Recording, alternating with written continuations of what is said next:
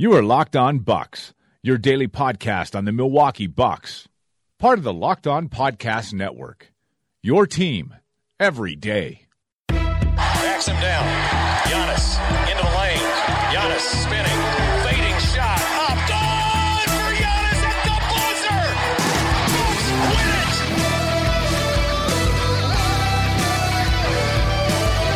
We may be young, but we believe on the future. Bucks win it.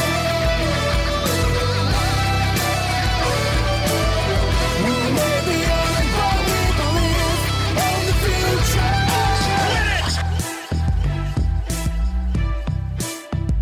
it. Welcome to Locked On Bucks. I'm Eric Name. Joining me as always is my good friend Frank Madden.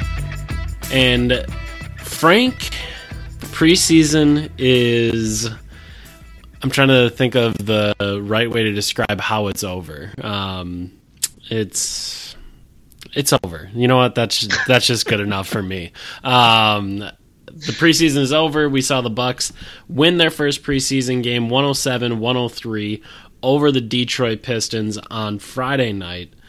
And I guess it was really our only look at the team, or at least the way I look at it. It was the only way we've ever really got to look at the team. Like, we saw Thon, we saw Giannis. That was the first time they were together.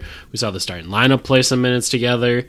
It was the first time I actually felt like, oh yeah, this is the Bucks team I remember from that playoff series in Toronto. Yeah, and first off, the NBA regular season could not come at a better time because while I am not the biggest Green Bay Packer fan in the world, I'm not the most diehard Green Bay Packer fan in the world.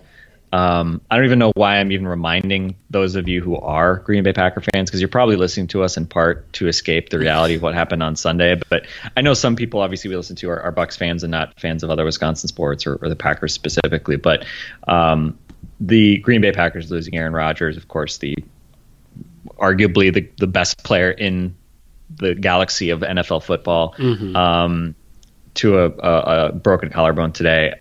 I mean, this was such a bummer. I was just sitting there all afternoon thinking, like, suddenly I was literally thinking, like, oh my God, what if Giannis were to get hurt, like, in the first game? What if, like, my gosh. because now I feel, obviously I'm more of a Bucks fan than Packer fan, but I feel like people are going to be even more vested in what the Bucks do, especially early in the season, than normal. And we always kind of joke about, when the Packers season ends, then there's like a big subset of people who suddenly like might start paying attention to the Bucks in the state of Wisconsin. And I don't know. I mean, I don't want to, pile on the Packers at this point. I have no idea if Rodgers come back this year or what happens next. But personally, I will say I am glad to have a distraction from just the sadness of the Packers having their season likely derailed today. So shout out to the NBA for coming back. I need it right now. I don't know. Well, before I jump into my thoughts from Friday, anything you want to add on that? Because you being in Milwaukee sports radio, this is obviously going to be like dominating your life probably, and the station's life for the next, I don't know, months. So this can't be this has got to be far worse for you than me. Yeah, I mean, it's definitely a brutal blow. Literally the first 5 weeks of the season, it was always like, well, they're doing pretty well with injuries. And it was always like, well, at least Rodgers still upright. At least Rodgers isn't hurt, because they've had injuries on the offensive line. And, well, Rodgers is hurt now. And, yeah, it's really crummy. You have to hope the defense is fine and they can cobble together some wins, and hopefully Rodgers gets back with a week or two left in the season and you're in a spot where you can still make the playoffs. But it is crappy. It is very, very crappy. Yes, crappy, but what's crappy for the Green Bay Packers is an opportunity for the Bucks. Like I was saying, from, I think, a mind share perspective, the Bucks, especially with, they have a hard start to the season, at least in terms of some of the opposition. Probably the Detroit Pistons on Friday were a stepping stone to a higher level of competition that they'll face early in the season, with the Celtics and Cavs showing up in that first week. I think the Detroit Pistons a year ago as well, I think specifically we talked about how, especially defensively, there are teams that really were going to test the Bucks and their proclivity for giving up 3-point shots. And we always talked about the Pistons being a team that, you kind of look forward to playing because they're not the kind of team that's really going to test you in that regard. They're, and I don't know, Stan Van Gundy as a coach, / GM, I don't know. I feel like his star has fallen a fair bit. I'm not particularly worried that Stan Van Gundy is going to draw up a, game plan that's going to really exploit the Bucks per se. So, agreed.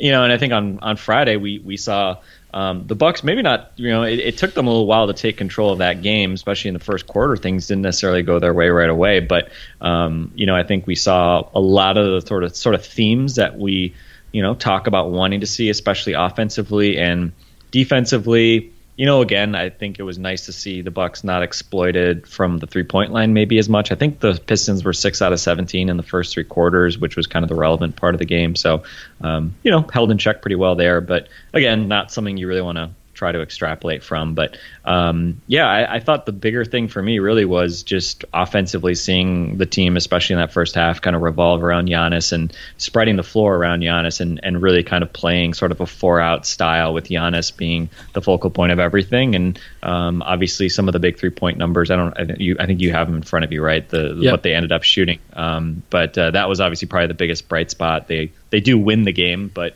they kind of hung on as Detroit sort of kept 3 starters in late while the Bucks had basically a bunch of scrubs in. So nice to get a win, but really the first 2 quarters I think told a better story. And I don't know, I mean, what was your kind of big takeaway? Was it the offense? Did you see something on defense? Where would you kind of start with this game?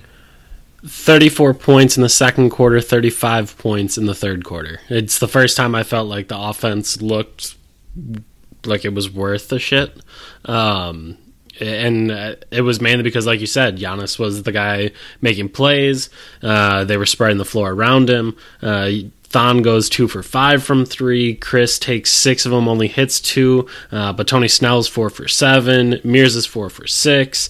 Rashad Vaughn is 2 for 3. Sterling Brown hit that nice corner 3 that Giannis got on that one-hander from the right lane line in the air over to the left corner. That was a really pretty pass. So to me, it looked like, and again, we always talk about the Bucks offense is probably going to look best when the ball's actually moving because there isn't a lot of backside action and stuff like that. So if they can get the ball movement going and they can get some dribble penetration to start that ball movement, to trigger that ball movement, then they can start to look like a better team. And all of that looks a lot better when they're not passing up open threes and instead shooting those open threes that they get through that ball movement and through that dribble penetration. So to me, the big thing was the offense. It looked realish. It looked like we thought it should look if things are going right and you set things up around Giannis the right way. And we'll talk about this again in our over-unders pod, the second part of that, coming out tomorrow. But since we already recorded it, I know what I say. And I mentioned something about how if the Bucks are going to be a team that wins that over, if they get over 47.5, it's probably because the offense is a top 10 offense. And I think you could see some of the reasons why that could happen on Friday night. And that was the first time throughout the preseason that I actually felt like you saw that. Yeah, I mean, we saw Giannis kind of go to work in Chicago and do a bunch of damage. That was more scoring, for himself probably than really setting up other guys. But I think he had 6 assists. I think he should have had 7. I think they gave Thon an assist in the third quarter when Giannis dumped it off to Chris, I think, for an open 3. Somebody's got to pay attention to this stuff preseason for the scorekeepers as well, I guess. But yeah, it was nice. It was nice, and this is the thing, right? Like, you don't need to run, tons of off-ball actions if you have a guy like Giannis who can drive to the basket and draw crowds and just people just find a good spot and spot up around him, right? And and that can be a really nice offense if you have a guy like that. And so I think certainly that's the hope, right? That you see Giannis in more of that kind of LeBron type mode. I think some of the passes he made sort of to the corners, sort of a little bit more reminiscent of LeBron type passes. Not that, I don't think Giannis even needs to be LeBron as a passer, which is good because I don't know how many guys can be LeBron as a passer. I was just going to say, I feel like 10 to 15 dudes in the history of basketball are as good of passers as LeBron. So, yeah. Yeah. So it was encouraging, and Giannis really wasn't scoring much early. He kind of got the ball in the post a couple times, kind of settled for kind of turnaround, like fade away, kind of like Glasser type shots, missed a couple shots that way. Wasn't super efficient scoring, but got it going a bit as the game went on. And in the second half, it was interesting because you played a little bit more off ball. We saw him finish on a couple of pick and rolls as a screener, one from Chris, one from Deli, I think it was. Yep. And so we kind of got, again, sort of the full view of what Giannis can do, and that third quarter did a bit more scoring. I think he had 8 of his 17 points in that third quarter as the Bucks kind of blew it open, outscored them 35-20. And really, if you look at sort of the opposite side, Avery Bradley shot the ball extremely well, kind of caused them some problems with 26 points. And other than that, Andre Drummond, 9 offensive rebounds. That was probably the only other thing you'd really look at and say that was an area that was a big problem. But interestingly, I thought the Bucks looked worse. And again, I don't have the numbers in front of me, but it seemed like the Bucks struggled more on the defensive boards when John Henson was in than when Thon was in. I don't know. It didn't seem like the Bucks struggled as much when Thon was in the game. He had 7 defensive rebounds in 26 minutes. Greg Monroe did not play. I thought Thon acquitted himself pretty well against a guy in Drummond who's obviously just physically enormous and one of the best rebounders in the game. Henson had 1 defensive rebound in 12 minutes. So again, that doesn't tell the whole story, but obviously it meshes up with the eye test. Let's say I did not get the sense that John Henson had a whole lot of success against Drummond. He was a -10, whereas Thon was a +28. So clearly good things happening with Thon in the game. 2 of 5 threes, as you mentioned, and kind of looked, I'd say. Again, he had 1 other basket other than those twos, other than the 2 threes, just a transition finish after Giannis found him. So, again, not doing anything particularly dynamic other than spacing the floor and getting out and using his ability to run the floor. But certainly good to see Thon playing, real minutes, 26 minutes, certainly above. We'll talk about our over-under prediction in the pod tomorrow. But I thought he was a bright spot. Giannis, obviously a bright spot. You mentioned Snell's shooting. Obviously, that was a big bright spot, 16 points on just 9 shots. What kind of anything else kind of jump out at you, either stylistically or otherwise from the Bucks or players? We'll talk a little bit about, the final roster spot here in a moment. But anybody else kind of stand out to you? How wild is it that Andre Drummond's player type has just kind of become a meh player? Just to think about a guy, he had 18 points, 22 rebounds, and 7 assists. And watching that game, I was like, yeah, he was fine. And if I would have thought of that 5 years ago, 18, 22, and 7, oh my gosh, he would have been incredible. But I don't know, it's just weird that just how the game has changed, that you could honestly feel like, maybe Thon had a bigger impact than him through his floor spacing and through the other things that he did, rather than just being able to gobble up offensive rebounds and try to get a bunch of shots up near the rim. It's just, again, we always just talk about how the game is evolving and how things are changing. And as I was watching that on Friday, it was like, those two guys at center kind of exemplify kind of what's going on, and I just thought that was really interesting. As far as other players, it's preseason plus minus, so I'm not gonna highlight the +28 and circle that and write something about that, but at the same time, the Bucks defense with Thon on the floor looked very much like the Bucks defense with Thon on the floor. His length, his agility, his quickness allows them to cover up for a lot of those things. And again, the Pistons are a team that may not take advantage of those things as well as other teams might. But for the most part, it was seeing Thon in there with Giannis and with Chris and with Malcolm and Tony. You could see, yeah, that's what this defense is supposed to look like. They are supposed to be able to tip passes. They are supposed to be able to cause some general havoc. And I thought for the large part on Friday, or excuse me, I think for the most part on Friday, we got to see that. So I thought that was exciting to see him come back. Someone tweeted at me and asked me how I felt about Malcolm Brogdon's preseason. Brogdon played 16 minutes, 0 for 2 from the field, 0 points, an assist and a rebound. And I guess I'm just of the belief, it's preseason. But I don't know if I ever really thought there were kind of standout moments for Malcolm. And again, maybe that speaks to his role. That may speak more to Chris trying to get back into rhythm and Giannis not playing the first couple games and then playing the last two. So maybe that would suggest some of the reasons why he'd have a quiet preseason. I don't know if it's necessarily something I'm worried about, but maybe it's something I'm keeping an eye on just to see what he'll look like here in the first couple weeks, because he's going to get tested in the first week of the season.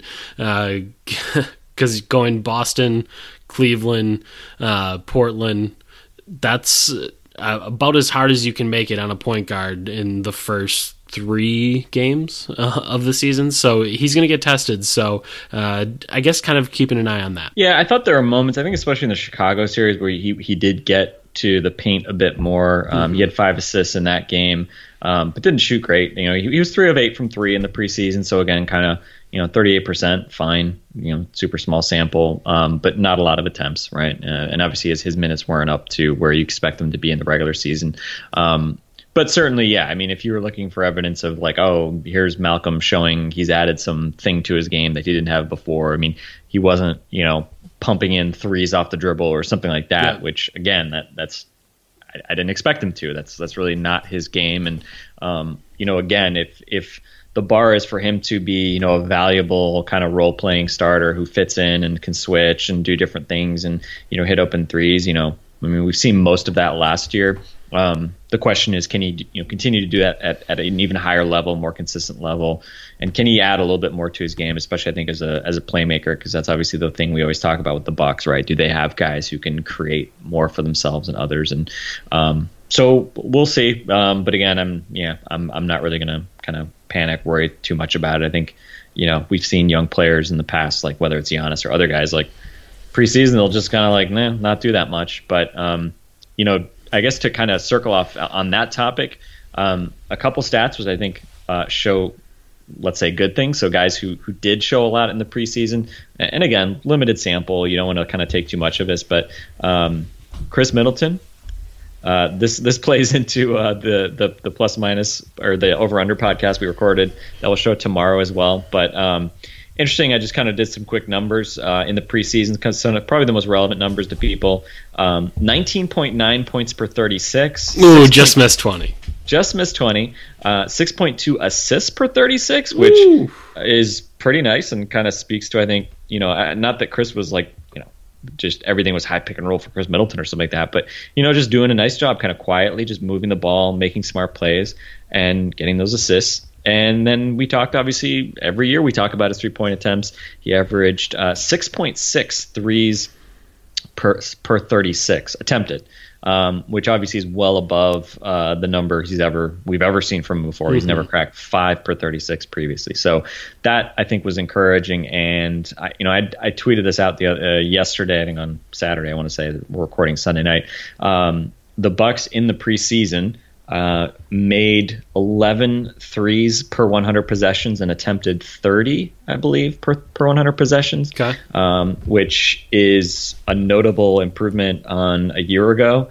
And again, I think we always talk about, how do the Bucks become a more, modern offense? For context, last year they shot 24.5 threes per 100 and made 9. So, from 9 to 11 in terms of makes and 24.5 to 30 in terms of attempts. That's nice. And just in case people are curious, I also look back to the preseason last year. So a year ago, preseason, they only took 21 threes per 100 possessions and made 6.5. So, you see this kind of clear, obvious upward trajectory, and obviously you'd expect it to go that direction given sort of how the league is going and how far the Bucks kind of were behind in that category a couple of years ago. And I did think it was interesting. You can never tell Jason Kidd how much of it is like him just sort of saying something just because he's annoyed that people keep asking him about it. But he did, I believe his exact phrase was, well, we're a 3-point shooting team. Yep. And he said it with, I think, a little bit of enjoyment. And again, it's the irony, of course, is that Jason Kidd, is, I don't know, I forget where he is on the all-time NBA three-pointers list, but is he top 5 or something? He's incredibly high. he made a ton of threes in his career and embraced that shot as his career went on, and really kind of changed his game, obviously, as he grew older. So, it's not like it runs counter to Jason Kidd's ethos as a player and coach, but certainly it has been an arduous ride here, getting to the point where hopefully the Bucks are going to be a team that does shoot a fair bit of threes. I think they were around 10th, I want to say, in terms of threes attempted or made. They were, again, they were above average bottom line in the preseason in terms of attempts and makes. So anyway, that I think was the other encouraging thing. And I think obviously it kind of meshed with what we saw from the team on Friday against Detroit.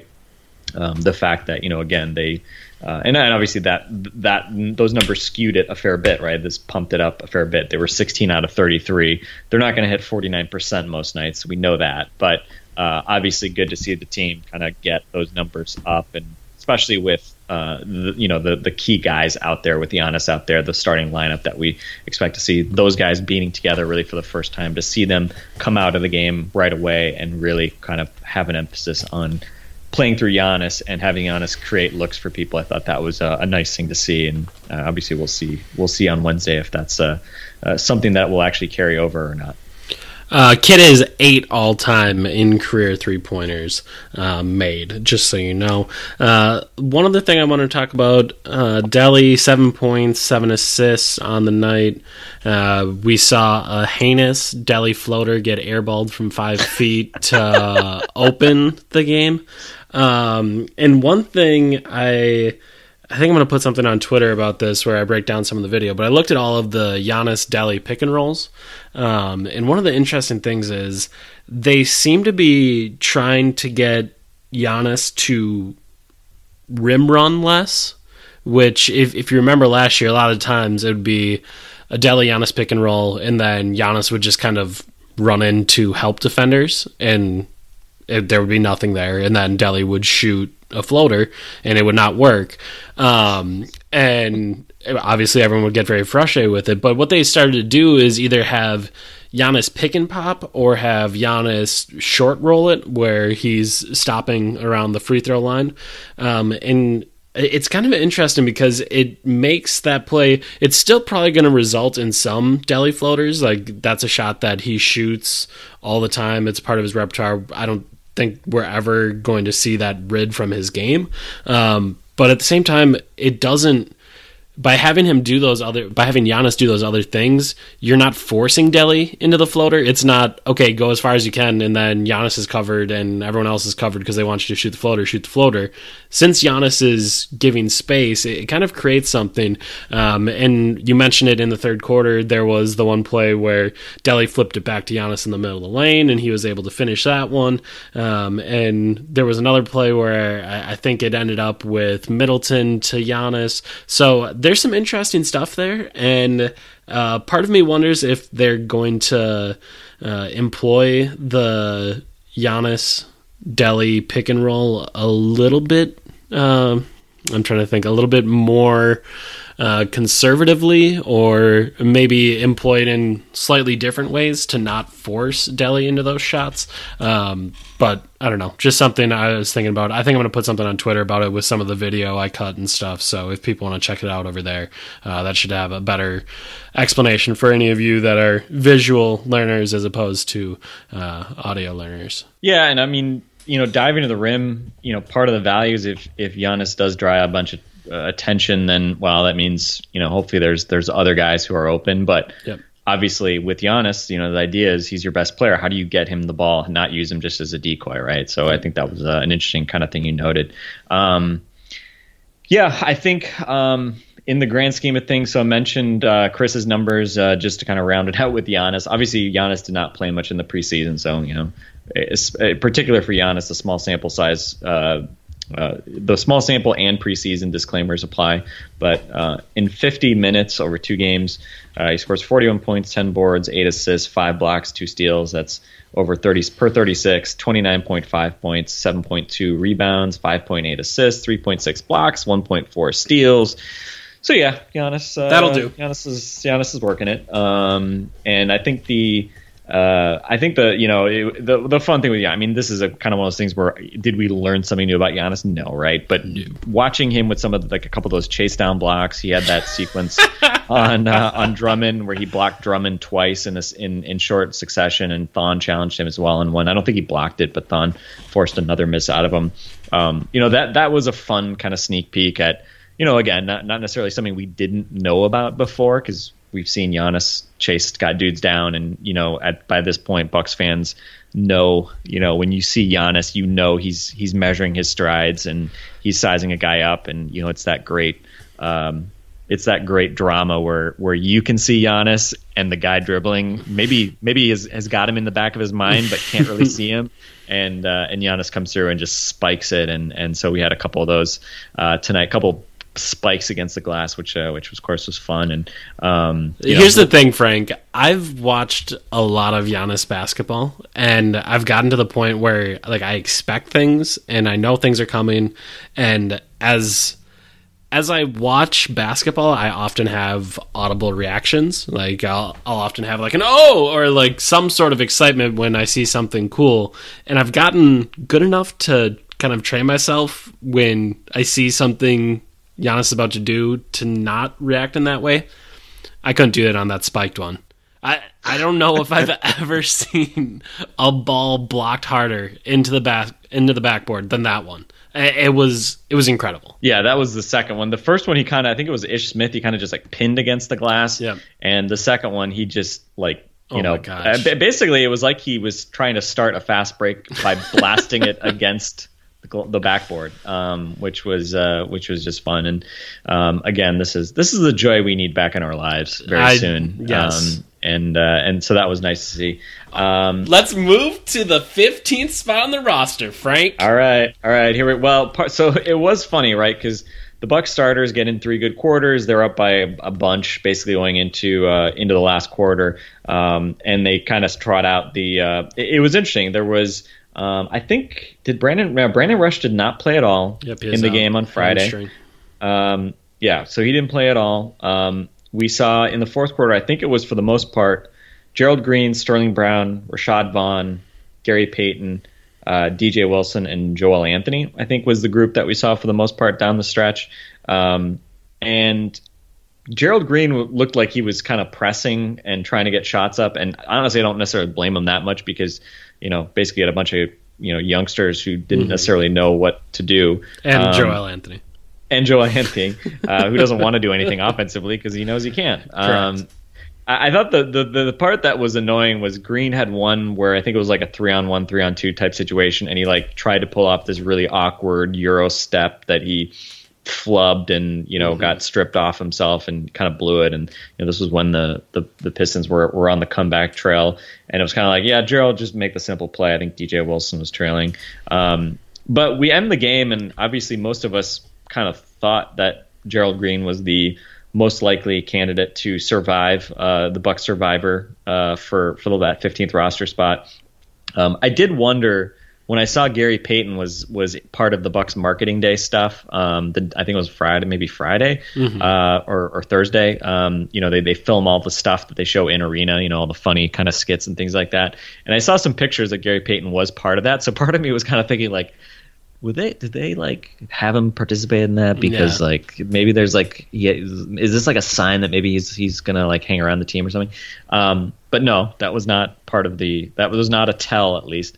It's still possible he could come back on a 2-way. But Gary Payton was released, Brandon Rush is released, Joel Anthony is released, Kendall Marshall had already been released, and so presumably in the very early hours of Saturday morning after the game on Friday, we're all sitting there thinking, oh, Gerald Green, congratulations, you're the 15th guy on the roster. Maybe not so fast. Yeah, on Saturday we found out that Gerald Green was also going to be waived, and that was exactly what happened. And now we're in a spot where on Saturday, I guess we were all kind of wondering, okay, there's a number of people out there, and I know in my mind I was thinking, well, a bunch of people have gotten released in the last 48 hours. Is it possible that one of those guys released is more attractive on this roster than Gerald Green? Yes, certainly. I don't think there was anything about Gerald Green that really impressed me throughout any of that. And again, maybe the team saw something different in practices and stuff like that, where he was undoubtedly a great addition to the roster, but I didn't see any of that. So when they dropped him, I was like, okay, I guess I could see that. And then on Saturday night, we find out that, according to Adrian Wojnarowski and Dave McMenamin, the Milwaukee Bucks have emerged as serious suitors in the pursuit of forward Richard Jefferson. League sources told ESPN.com. No agreement has been reached, but the Bucks and Jefferson have mutual interest in a possible deal once he clears waivers Monday, league sources said. Then the end of the article mentions the fact that the Bucks are... they had been working on, let's see, how do they phrase it?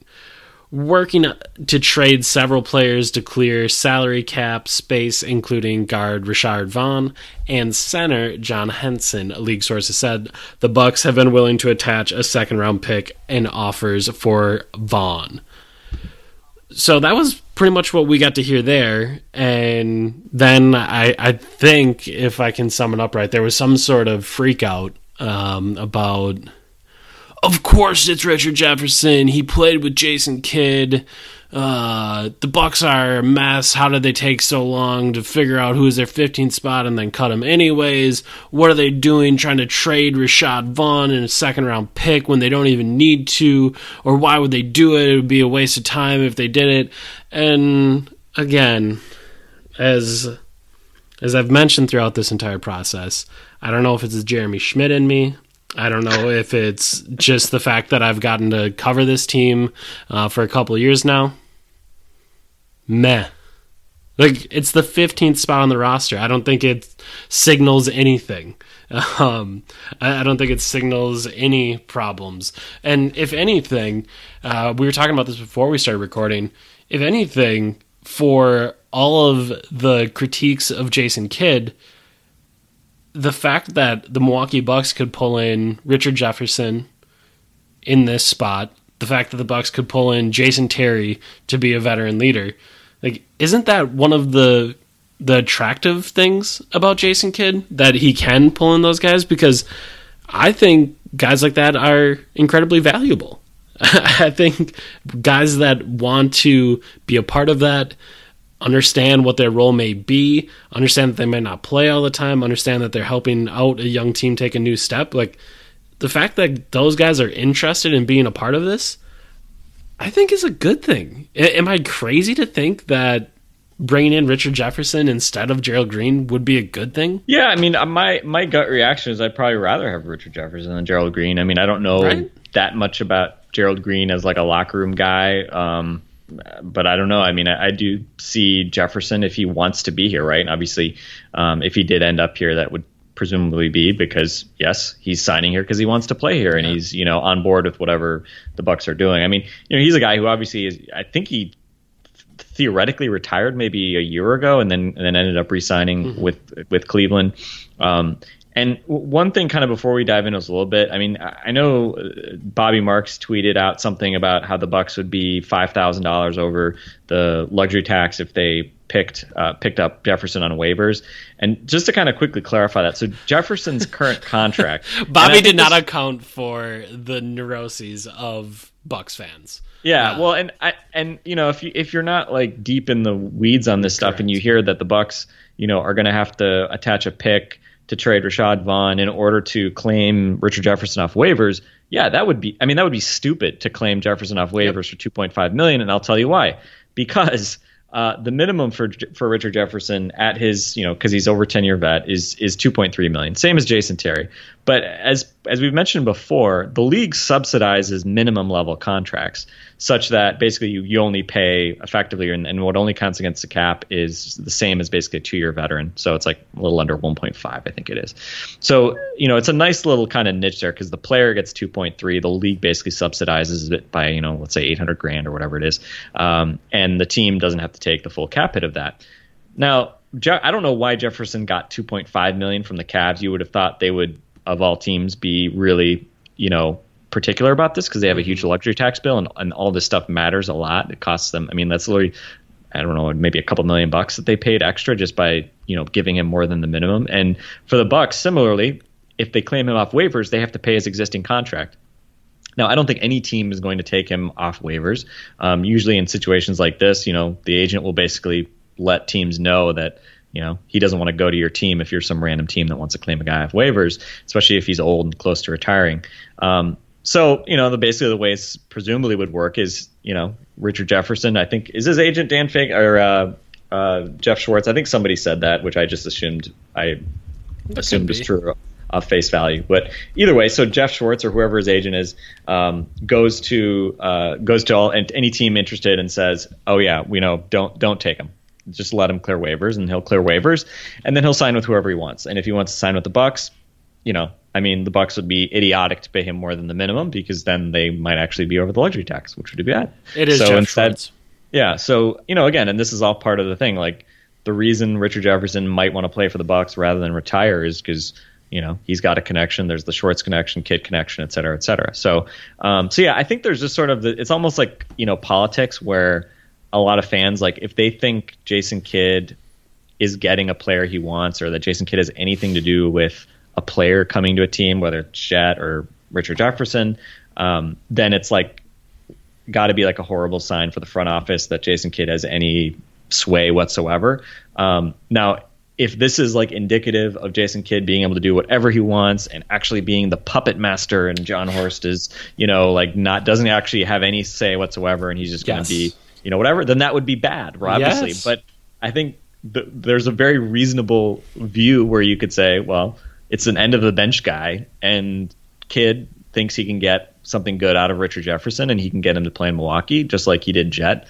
And I certainly am not going to criticize the Jet Jason Kidd connection because I was a big fan of what Jet brought. So I think it's okay for sometimes Jason Kidd to actually use his connections and the short stuff to actually get you a guy that could actually bring you something. And again, Richard Jefferson not going to like change the trajectory of this team, but again, as a guy who is a veteran, has won a championship, and is going to be able to know kind of where he falls in line with this team.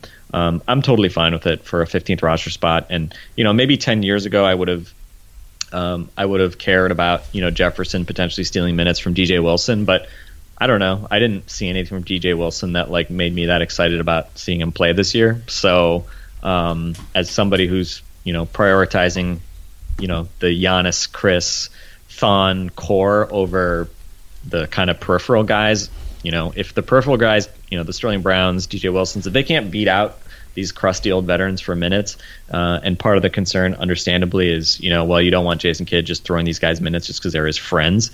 That is very valid. But again, I'm okay with some competition, and I don't think DJ Wilson is entitled to play 15 minutes per game or whatever. So it's fine by me, and if it happens, that's cool. And I think again, Jefferson's not going to fundamentally change what this team is capable of, but I think he's again, for a guy you're picking up in mid-October right before the season starts, would be a solid addition. Yeah, I think it would be generally helpful. So. Any other thoughts on the Richard Jefferson stuff? I think I've just about exhausted any thoughts I have, opinions I have about it. I'm not sure there's much more there for me. Yeah, I mean, I think the only other thing is just like kind of the lens, the what this says for other guys in the roster. I was after the game on Friday. Obviously, Mirza Teletovic shot the ball well. The Archipelago was proud, hitting 4 out of 6. Granted, one of them was a banker at the end of a quarter, but whatever. When it's going well, it's going well. And so, I just watching kind of the preseason. I don't know, like DJ Wilson hasn't really done anything to.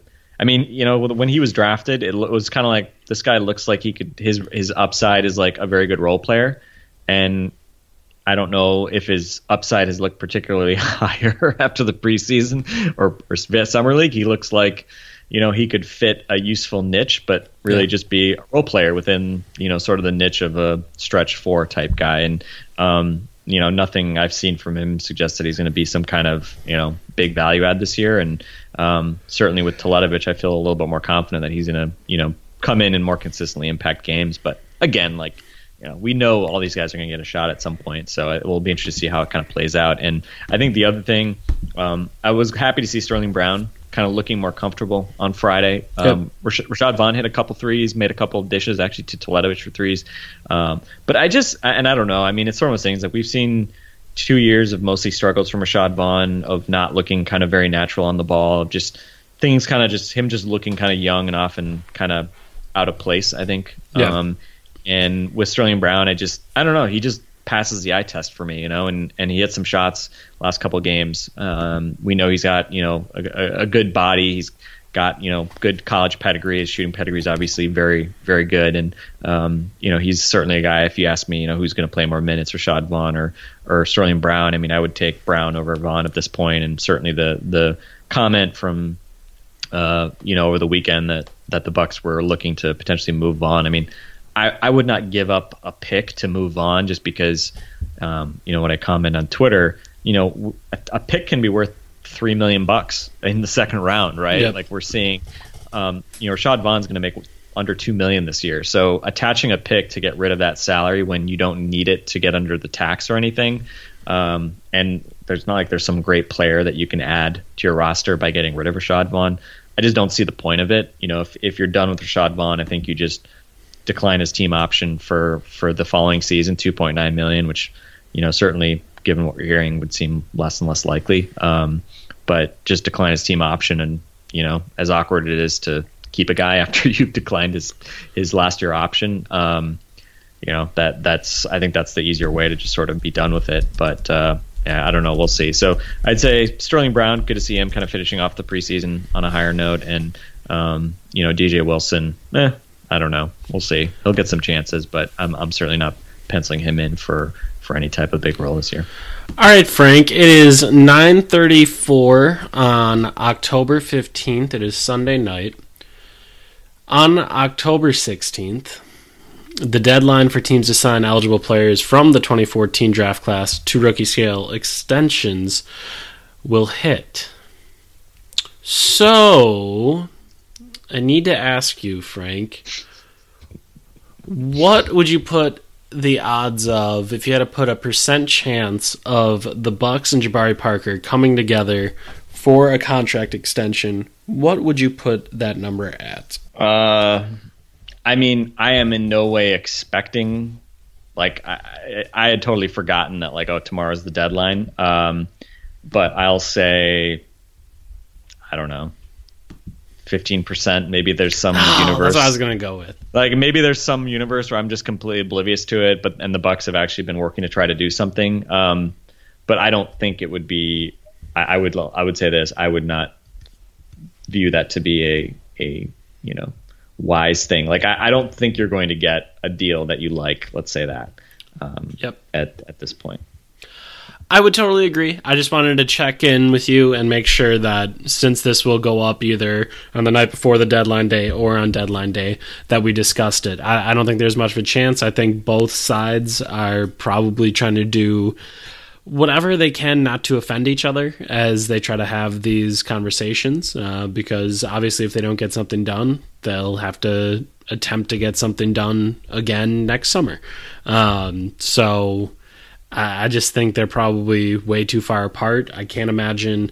I know you and Mitchell talked about it a little bit last week. I can't imagine the Embiid and Wiggins extensions help at all, just because of Embiid's checkered past with injuries and with Wiggins at times struggling to be a very successful basketball player.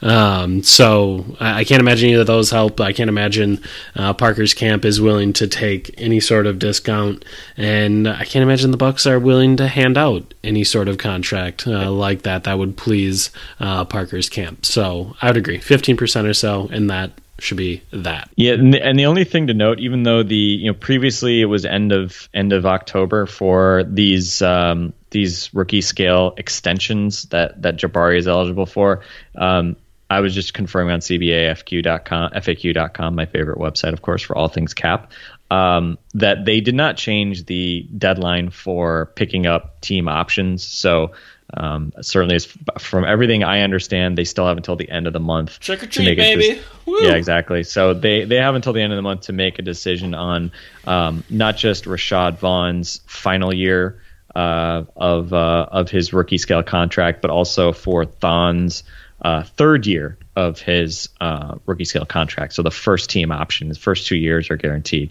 So if you see something about the Bucks picking up, we know they're obviously going to pick up Thon Maker's team option. You'll see something on the wire about that. Normally in the past, I looked this up last year because they decoupled. They picked up Jabari's at one point and then they waited to pick up Vaughn's. I could not find an example like in the previous decade where they didn't make the determination for all their guys eligible for team options on the same day. So Rashad Vaughn, the fact that he wasn't that they waited till the last minute last year suggests to you that they were looking around just in case there was a trade, and obviously you'd rather let the team that trades for him make that decision. So I would certainly expect this year, if Rashad Vaughn obviously isn't moved before then, that it'll go down probably to the wire again with Rashad and Thon. Obviously, there's probably little doubt that might happen earlier. But yeah, so Thon will get his team option, and probably the bigger question is, does Rashad get that option for the 18-19 season? That's so far away. It's crazy. It's such a high number, but it's really only one season away now that we're in the 17-18 season. All right, Frank, I'm done. That's enough for me. This has been Locked On Bucks for the day. We are going to have the second part of our over-under series on Tuesday. And also, I guess we're going to record a preview for Wednesday as well, that we can put out the day of the game, because the Bucks season opener is on Wednesday, Frank. Wednesday. That's crazy, right? Not soon enough. Bring it on. Let's do this. Totally agreed. I'm tired of talking about personnel decisions. I want to talk about basketball. So let's get there. We'll bring you one day closer with this episode. We will talk to you tomorrow. This has been Locked On Bucks.